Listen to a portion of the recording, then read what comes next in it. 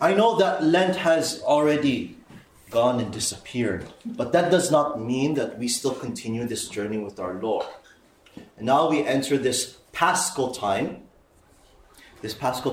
which we should always remember the mercy of God. The church today likes to mention the mercy of God, right? Even in a German accent, mercy of the church, whatever. And they make these books saying that this is mercy, excusing someone of their faults, that's mercy, This is not true mercy, right? As we know that. Maybe people might mislead you, even maybe clergy. So we need to step forward into this new journey of Easter, okay? If we haven't done our resolutions yet, maybe some of us haven't for Lent, we still need to do that now, okay? And we need to continue that. And so this conference, this spiritual conference that we have today, I would like you to be more immersed into this week that we have concluded. All right, what is this week actually? Do you remember? Maybe some of you have assisted daily during this week. What is this week considered as? Divine Mercy Week? Easter week. Easter week. What does Easter week mean? Isn't next week an Easter week? Isn't 2 weeks from now Easter week? What's so special about this week? It's the octave. Still in the octave, yeah. Octave. What does octave mean? 8 what? days. Days, right? All in music, right? What does an octave mean? Like if I want to sing an octave higher, if I say oh, I don't know.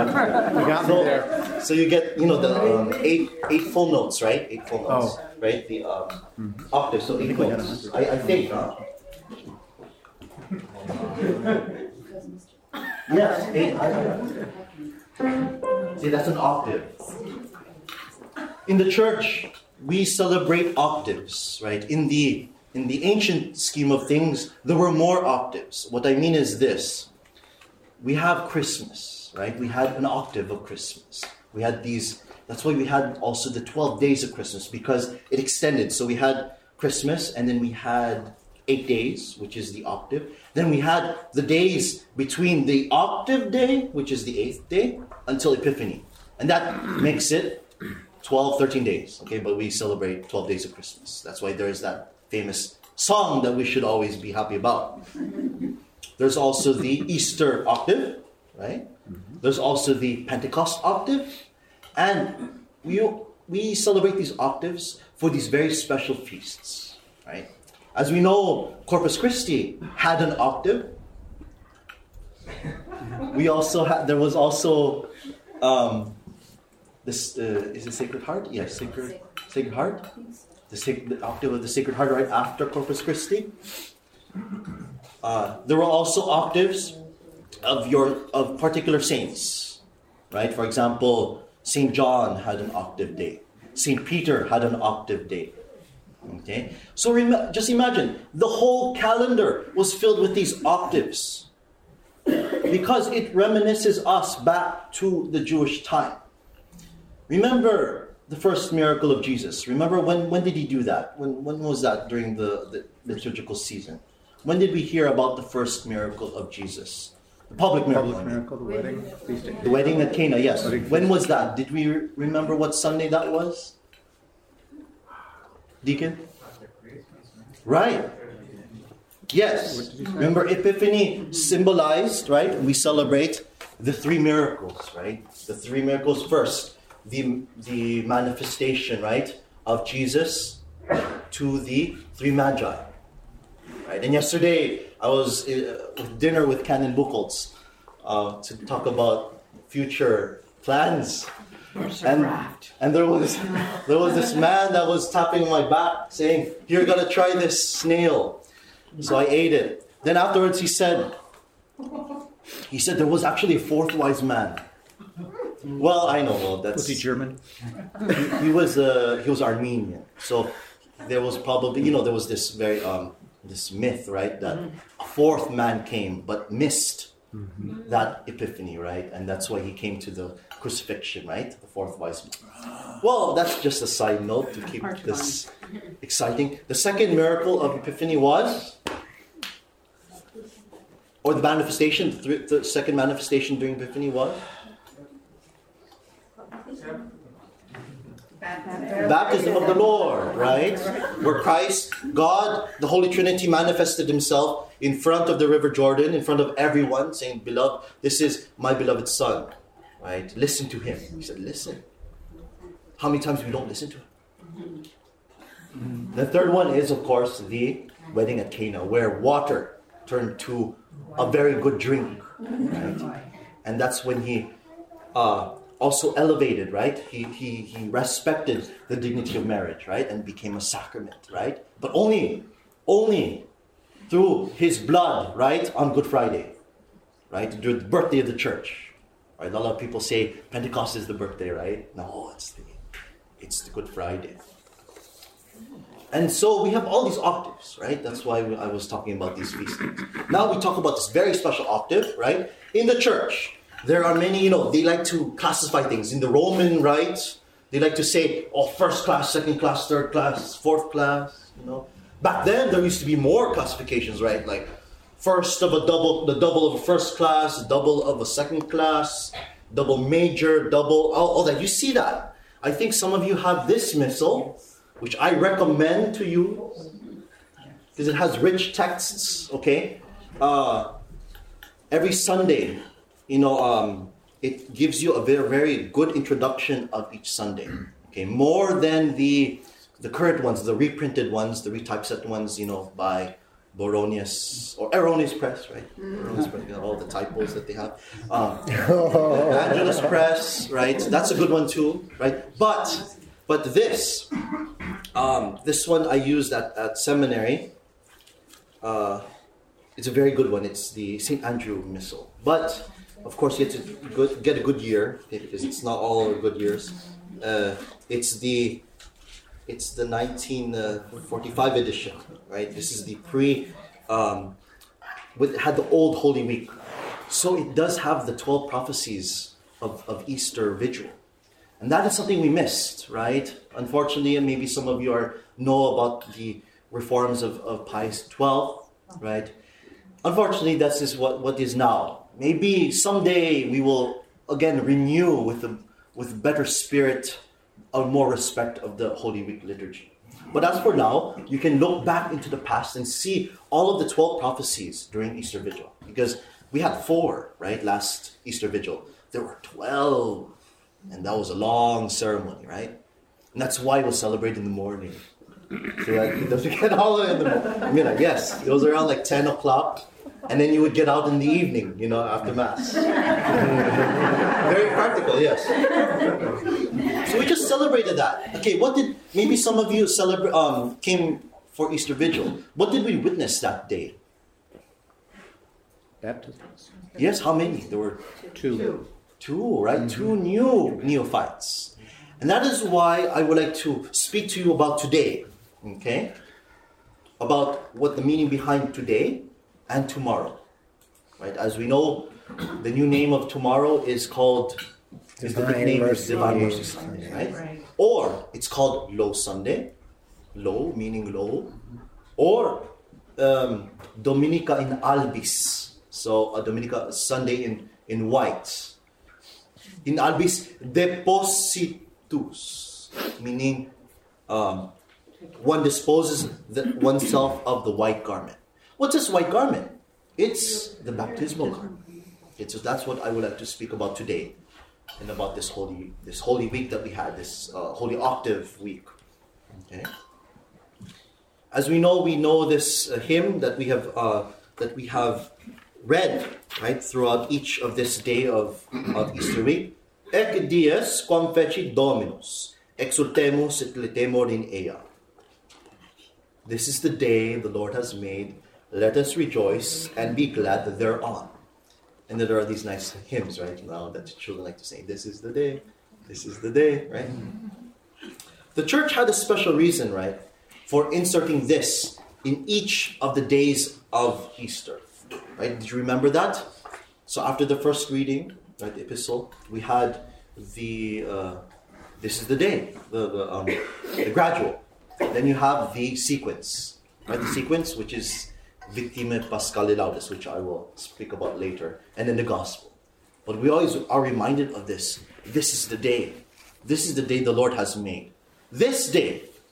It's not any other day. It's the Easter day, but prolonged into 8 days.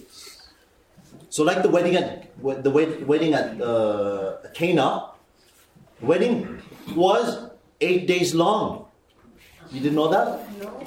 The Jewish wedding used to be celebrated many days, and so you might know maybe if the disciples had arrived with Jesus during the middle of that week. And they had already run out of wine. So that means they were really celebrating. And so that's why we use these Jewish practices, right, into the Catholic and made it richer and celebrate great festivities 8 days long. So maybe when you reach, your 90th birthday, you could have 8 days of celebration, right? Right? So, and that is why this gradual, this is the day that the Lord has made, was said each and every day of this octave day, octave week. And this day, which means Easter, okay, not this Easter Monday or this Easter Wednesday, it's this Easter day. And that is why in the preface, the preface talks about this most holy day, right? Ac sacratissimum gloriosus predicar cum Pascha nostra immolatus est Christus. So on Holy Saturday, let's go make a flashback, right? Maybe people were tired, they just saw the flame and then they went up all the flights of stairs to go celebrate in the upper room.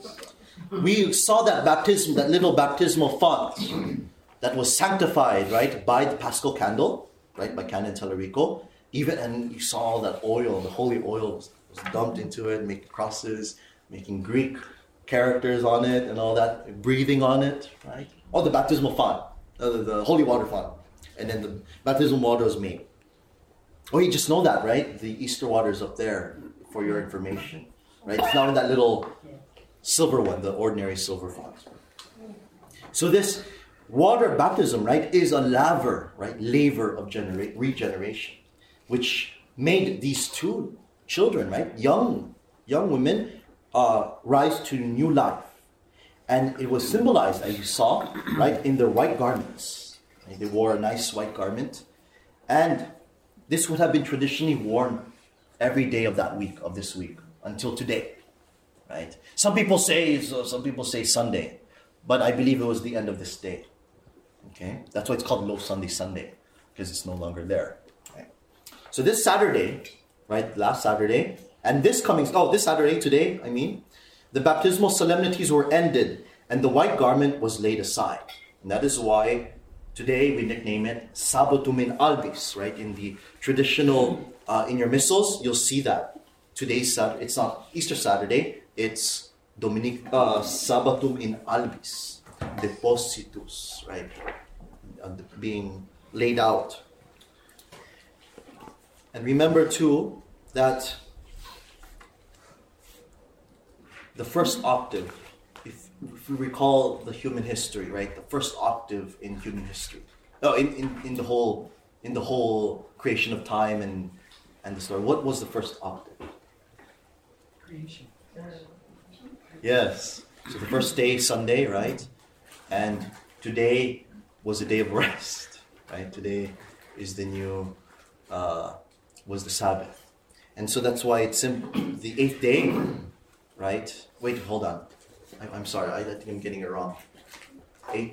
There was 7 days of creation, there were 6 days of creation, and the 7th day was the day of rest, where God rested, right, in a figurative sense, right? Mm-hmm. To see, to contemplate all of the things that He has made, right? And also the creation sees that and contemplate God in all these holy things. So this first, right, octave that was celebrated by God, the angels, right, was symbolized this week.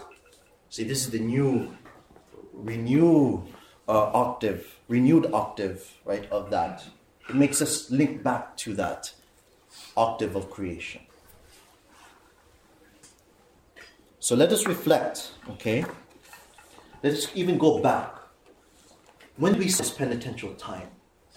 When did we really start? Do you remember? In the liturgical season, when did we start? When did we start seeing violet vestments? Wednesday. No. Advent. 3 weeks before. That's the change. Anyone has a good answer? 70 days. 3 weeks. Yes, okay, but on that day, what was that 3 day? weeks before the Septuagesima. Septuagesima Sunday. Right. So from now, if you count, from this day, back then it was about 70 days. Right? I think it's exactly 70 days. And we remember that these 70 days of penance, right, is a reminder of the 70 years of captivity in Babylon by the Hebrew people. Remember, they were 70 years away from their home. Imagine that you were displaced. We see many people displaced from their countries now, today, in this current events, right? In the political scheme of things. But remember that the Jews also had that deprivation of not seeing Zion, not seeing the holy place, right? Not seeing Canaan. And we see that in the Psalms, right? In the Psalms, the banks of the river, they were crying. They were crying in Babylon and wept, thinking about their home in Zion. So this exile, 70 years, in itself is a figure of our life upon earth. So it's like we're not in our home. We're away from our home, our true home. Some people think that this is our home, sure. But the thing is, we must detach ourselves because this will not last, right? The earth will go away, right? There will be a New Jerusalem, right? And this exile, right, upon earth, where we are traveling at a distance from the face of the Lord, because we can't see Him face to face yet. But God willing, we have that beatific vision, right? Sighing for the perfect liberty, right, in the heavenly Jerusalem of the children of God. So all those days on which the Alleluia is silent, right, for those 70 days, those Septuagesima days, belong to the time of that season, right? And to represent the Babylon captivity, right? The life of man as an exile in this world. But on this feast of Easter, the church celebrates with great joy and glory and beauty of the risen Savior, right? That is really something that we have to look forward to, okay? Despite of all things that we face today in the world, maybe the problems we face personally or in our family, right? We see this, right, as the spiritual resurrection of the newly baptized from the death of sin to the life of grace. That is something that we ought to practice all the time, right? We cannot stop. So if we've done it in Lent, we should still continue it for the 40 days of Easter. Actually, 50 days, right? 50 days, because it stops until after the octave of Pentecost, right? 50th day. Pentecost, right? So, the octave is a prolonged festal celebration, forming but one joyful day. Okay? So imagine it's like eternity. It's like a day and it's like prolonged. That's like heaven. It's a whole octave, you know. And this is the day the Lord has made. Let us be rejoiced and be glad thereon. That's the translation that we put. So, the sequence now. I would like to talk about that. The sequence is a very nice, which we're not going to hear anymore, unfortunately, right? It's only done during these days.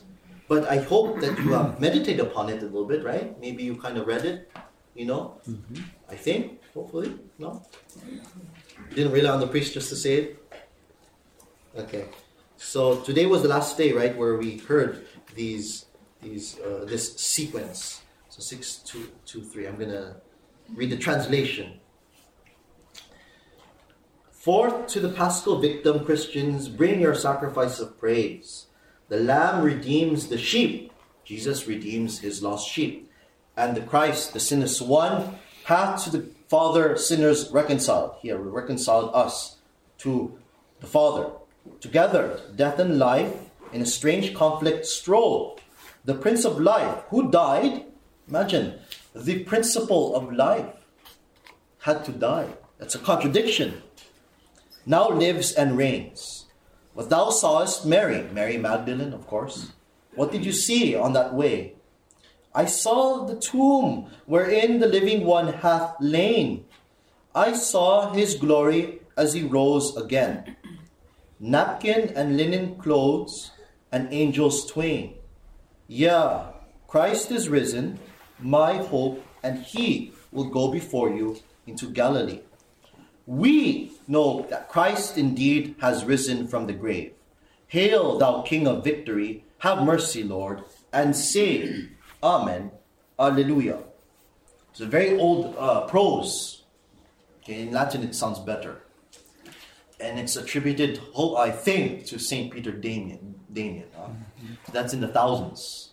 So it's a 1,000-year-old hymn. So we should venerate these holy words, and maybe you could meditate upon that during the whole Easter season. Okay. So we see that. We see now, once these baptized have been deposed of their garments to put on normal garments like us, we have to still remember, we have to try to keep our white garment as white as possible, right? Right? The baptismal garment that we have. I know it had been sullied, had been stained, right? And that's why we go to confession, right? And we take penances still during the whole year. So, now is the time of mercy, right? Now we like to talk about mercy. And, there was something else. During this week, there was also the ceremony, right? Today there was a ceremony where the bishop would receive all of the newly baptized to say, okay, now it's time to remove, and be part of the church, right? They remove their white garments and now they wear regular clothes, okay? And they're called the neophytes, right? So they would visit, okay, to the baptistry, right, where they were baptized. And the office of Vespers terminated with the station before the crucifix, okay? And the neophytes are then led to a room adjoining the cathedral. Because remember, the cathedral used to be the source of all the sacraments, right? And it's been given, permissions given to the parishes, right, to baptize. Because now it's very hard to baptize everyone in the dioceses, right? The archdiocese, the big archdiocese. So the bishop goes to his throne. Remember, he has a throne to show where he's teaching. Because remember, he teaches not standing, but sitting down as a magister, as a lord, as a teacher. That's why at Guicciano, the professor sits when he teaches. And just does like this, but... And then all college professors, they like stand and like put their pockets in their like this, take like that. That's what modernists do. Yeah. So the bishop would sit in his throne, okay, and then seeing the newly baptized standing around him. So imagine like that. So all the baptized, the white garments, right? That might have got already dirty because of the ground, the dirt, and all that, the mud. I don't know if it was raining. No, that's okay. We'll see about that. Okay. He addresses them in a discourse wherein he expresses the joy he feels as pastor. Because remember, he is the high pastor, the high priest of his land. Right? He's like the little pope of his land. So imagine the bishop today sitting like that. And imagine our archbishop sitting in the throne and seeing all of the newly baptized in the white garments. Hopefully, maybe someday. He feels at the increase wherewith it was pleased. It has pleased God to bless his much loved flock. He congratulates them upon the grace they have received. And then, alluding to the main object of their coming together this afternoon, right? So after they have mass, at lunch, they come back to the cathedral. That is, the laying aside of the white garments they received after baptism. He warns them with paternal affection, right? With holy charity, right? Not Like, oh, no, not do that. Because correcting in a bad way will not help correct these little ones who have received baptism, right? So that's why he is very fatherly, right? The bishop should be very fatherly, right? It's to his priests, to his people that he serves. To keep a guard over themselves and see that they never sully the purity of soul. See, something that we should always remind ourselves during this Easter season, of which their white robes have been but an emblem, right? And some have misinterpreted this white alb, right? This white garment. Martin Luther of all people, right? Thinks that we're all dirty inside and just put on a white garment and God will see, oh, you're nice and clean. Okay, go ahead. Go to heaven. That we haven't been... The thing is, yes, you know that, right? The difference between the justification, right, of the Protestant and the Catholic. Unfortunately, they misinterpret St. Augustine and many other things, that we are always bad, we are always negative, we are always sinful. And God, we can never be fully cleansed by the blood of Christ, right? And so they made up this invention saying, oh yes, we must put on the white garment, right? This white garment, which actually comes from baptism, which fully restores our nature right back to God.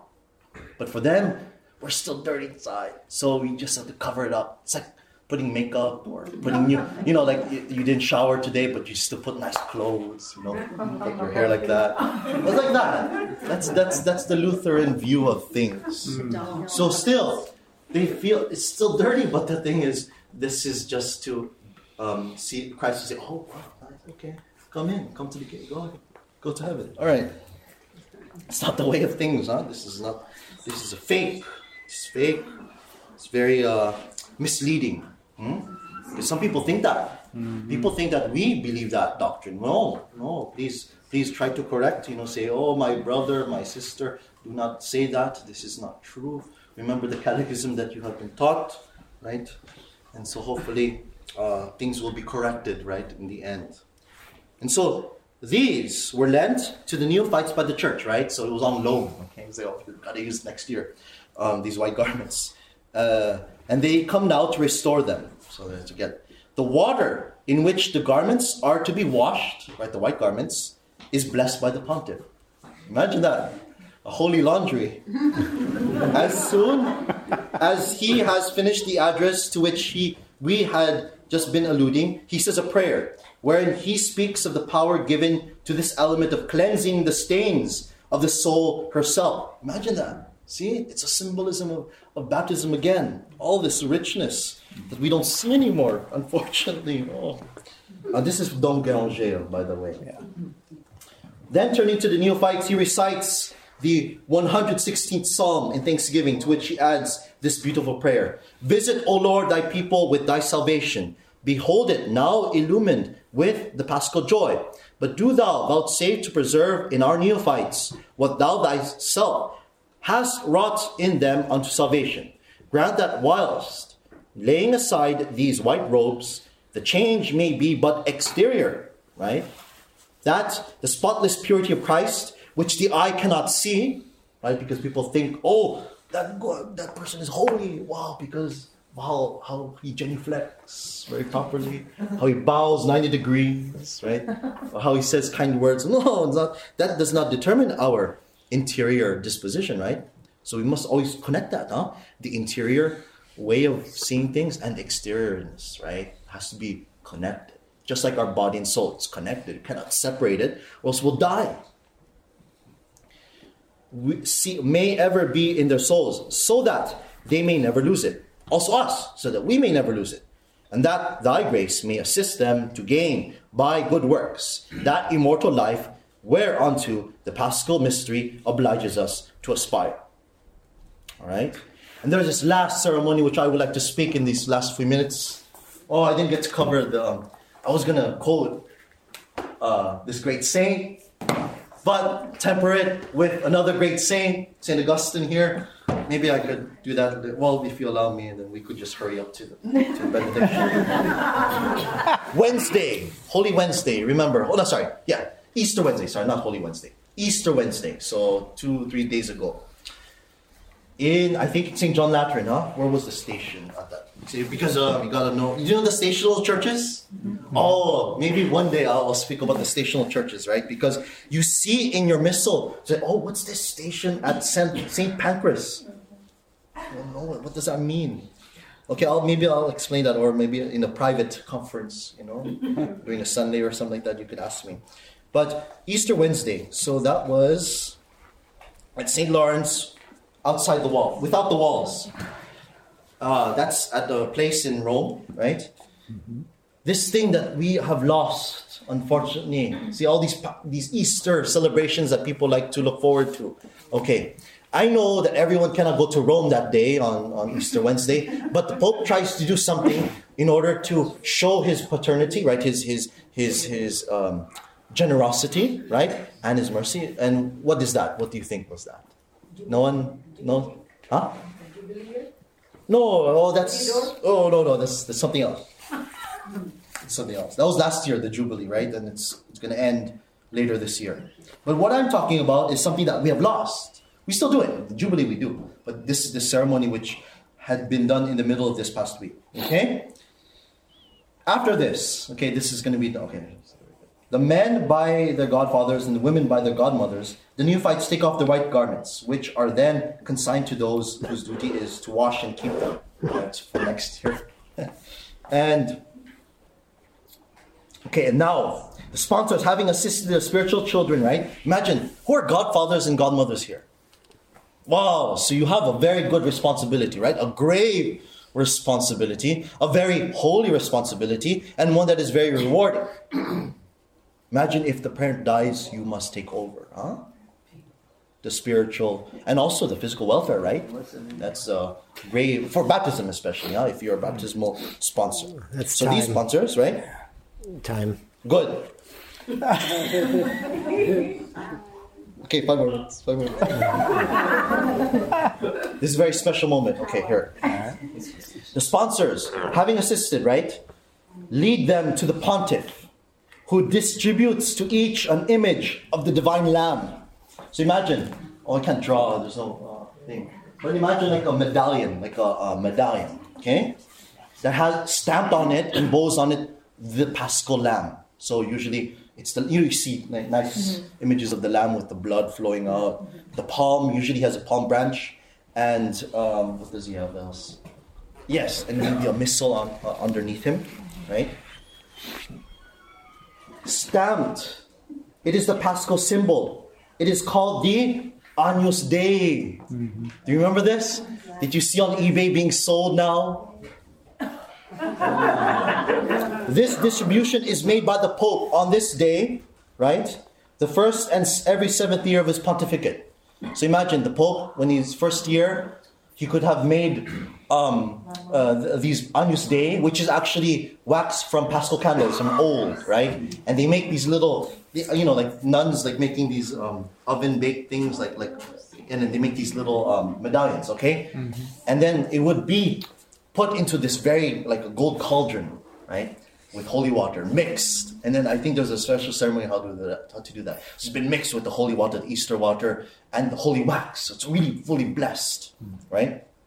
So this, okay, every 1st and 7th year. So hopefully if the Pope can hopefully makes it by the 7th year, so he can do it again. So it's like a Jubilee year, right? Every Jubilee should be, yeah. This distribution is made by the Pope, right? And we have already described the rite observing in their blessing. Oh, so I guess we should. Oh, maybe we can look at that later. In another day. The Agnus Dei is blessed on the Wednesday of Easter week. On the following Saturday, there is what is called the Papal Chapel in the palace. After High Mass, the Agnus Dei are brought before the pontiff. So the pontiff, usually to the bishops, right? Who is seated on the throne again. Imagine the archbishop sitting given this holy sacramental, right? The prelate who presents them sings the following words. Holy Father, these are the new lambs, and they have announced to us the Alleluia. They have come but now to the fount. They are filled with light. And the Pope answers, Deo gratias. They who are happy enough to witness this function are forcibly reminded of the ancient ceremony we have been describing, in which the newly baptized were led by the bishop as the innocent lambs, whom he so gladly welcomed. The Pope then distributes the Agnus Dei to the cardinals, the prelates, and others presented by the Master of Ceremonies. And thus is concluded this function, which is interesting not only because of its signification, but also because of the sacred object wherewith it consoles us. So imagine this token that the Holy Father gives and distributes to the newly baptized. Usually, I think it's usually given to them and also prelates and all that. Imagine this is the paternal generosity of the Pope, right? And so you see all these ceremonies that this past week could have been, we could have done, right? Or we could have witnessed. And the thing is, we shouldn't be sad about that. We should just move forward and still remind ourselves of this. And maybe, hopefully, this consoles us to do good, to be merciful too, right? Merciful like the Father, right? That is what in John, right? In Luke chapter 6. I hope so. Okay, yeah, he says, be merciful like the Father is merciful, right? That is what Jesus Christ said. Okay, merciful, true mercy, okay? And St. Augustine says, right, what is mercy? Okay, what is true mercy, right? He says this: mercy in the church is twofold. One, that in which no one need give either of his money or his labor. The other, that which demands of us the service of our hands and the giving of our money. That which requires neither alms nor effort has its place in the soul, that you forgive those who offend you. That is mercy. Christ forgives you, and you should forgive others as well. And not this pseudo-mercy that people like to put onto the real mercy, right? And think, oh, this is the real mercy of the church. Everything is now excusable. Everything is now allowed. No, it's not. Bring out your purse. Open your money box. Unlock your barn. Right, to welcome the men, of course. Oh, yeah, get the food there. And neither will any man say to you, come, walk, run, hurry, intercede for me, speak, visit, work. Remaining in the same place, cast out from your heart what you hold against your brother. That is mercy. And at no cost, with no labor, you perform a work of mercy. By kindness alone, moved only by the impulse of compassion. Wow, that is mercy, right? St. Augustine.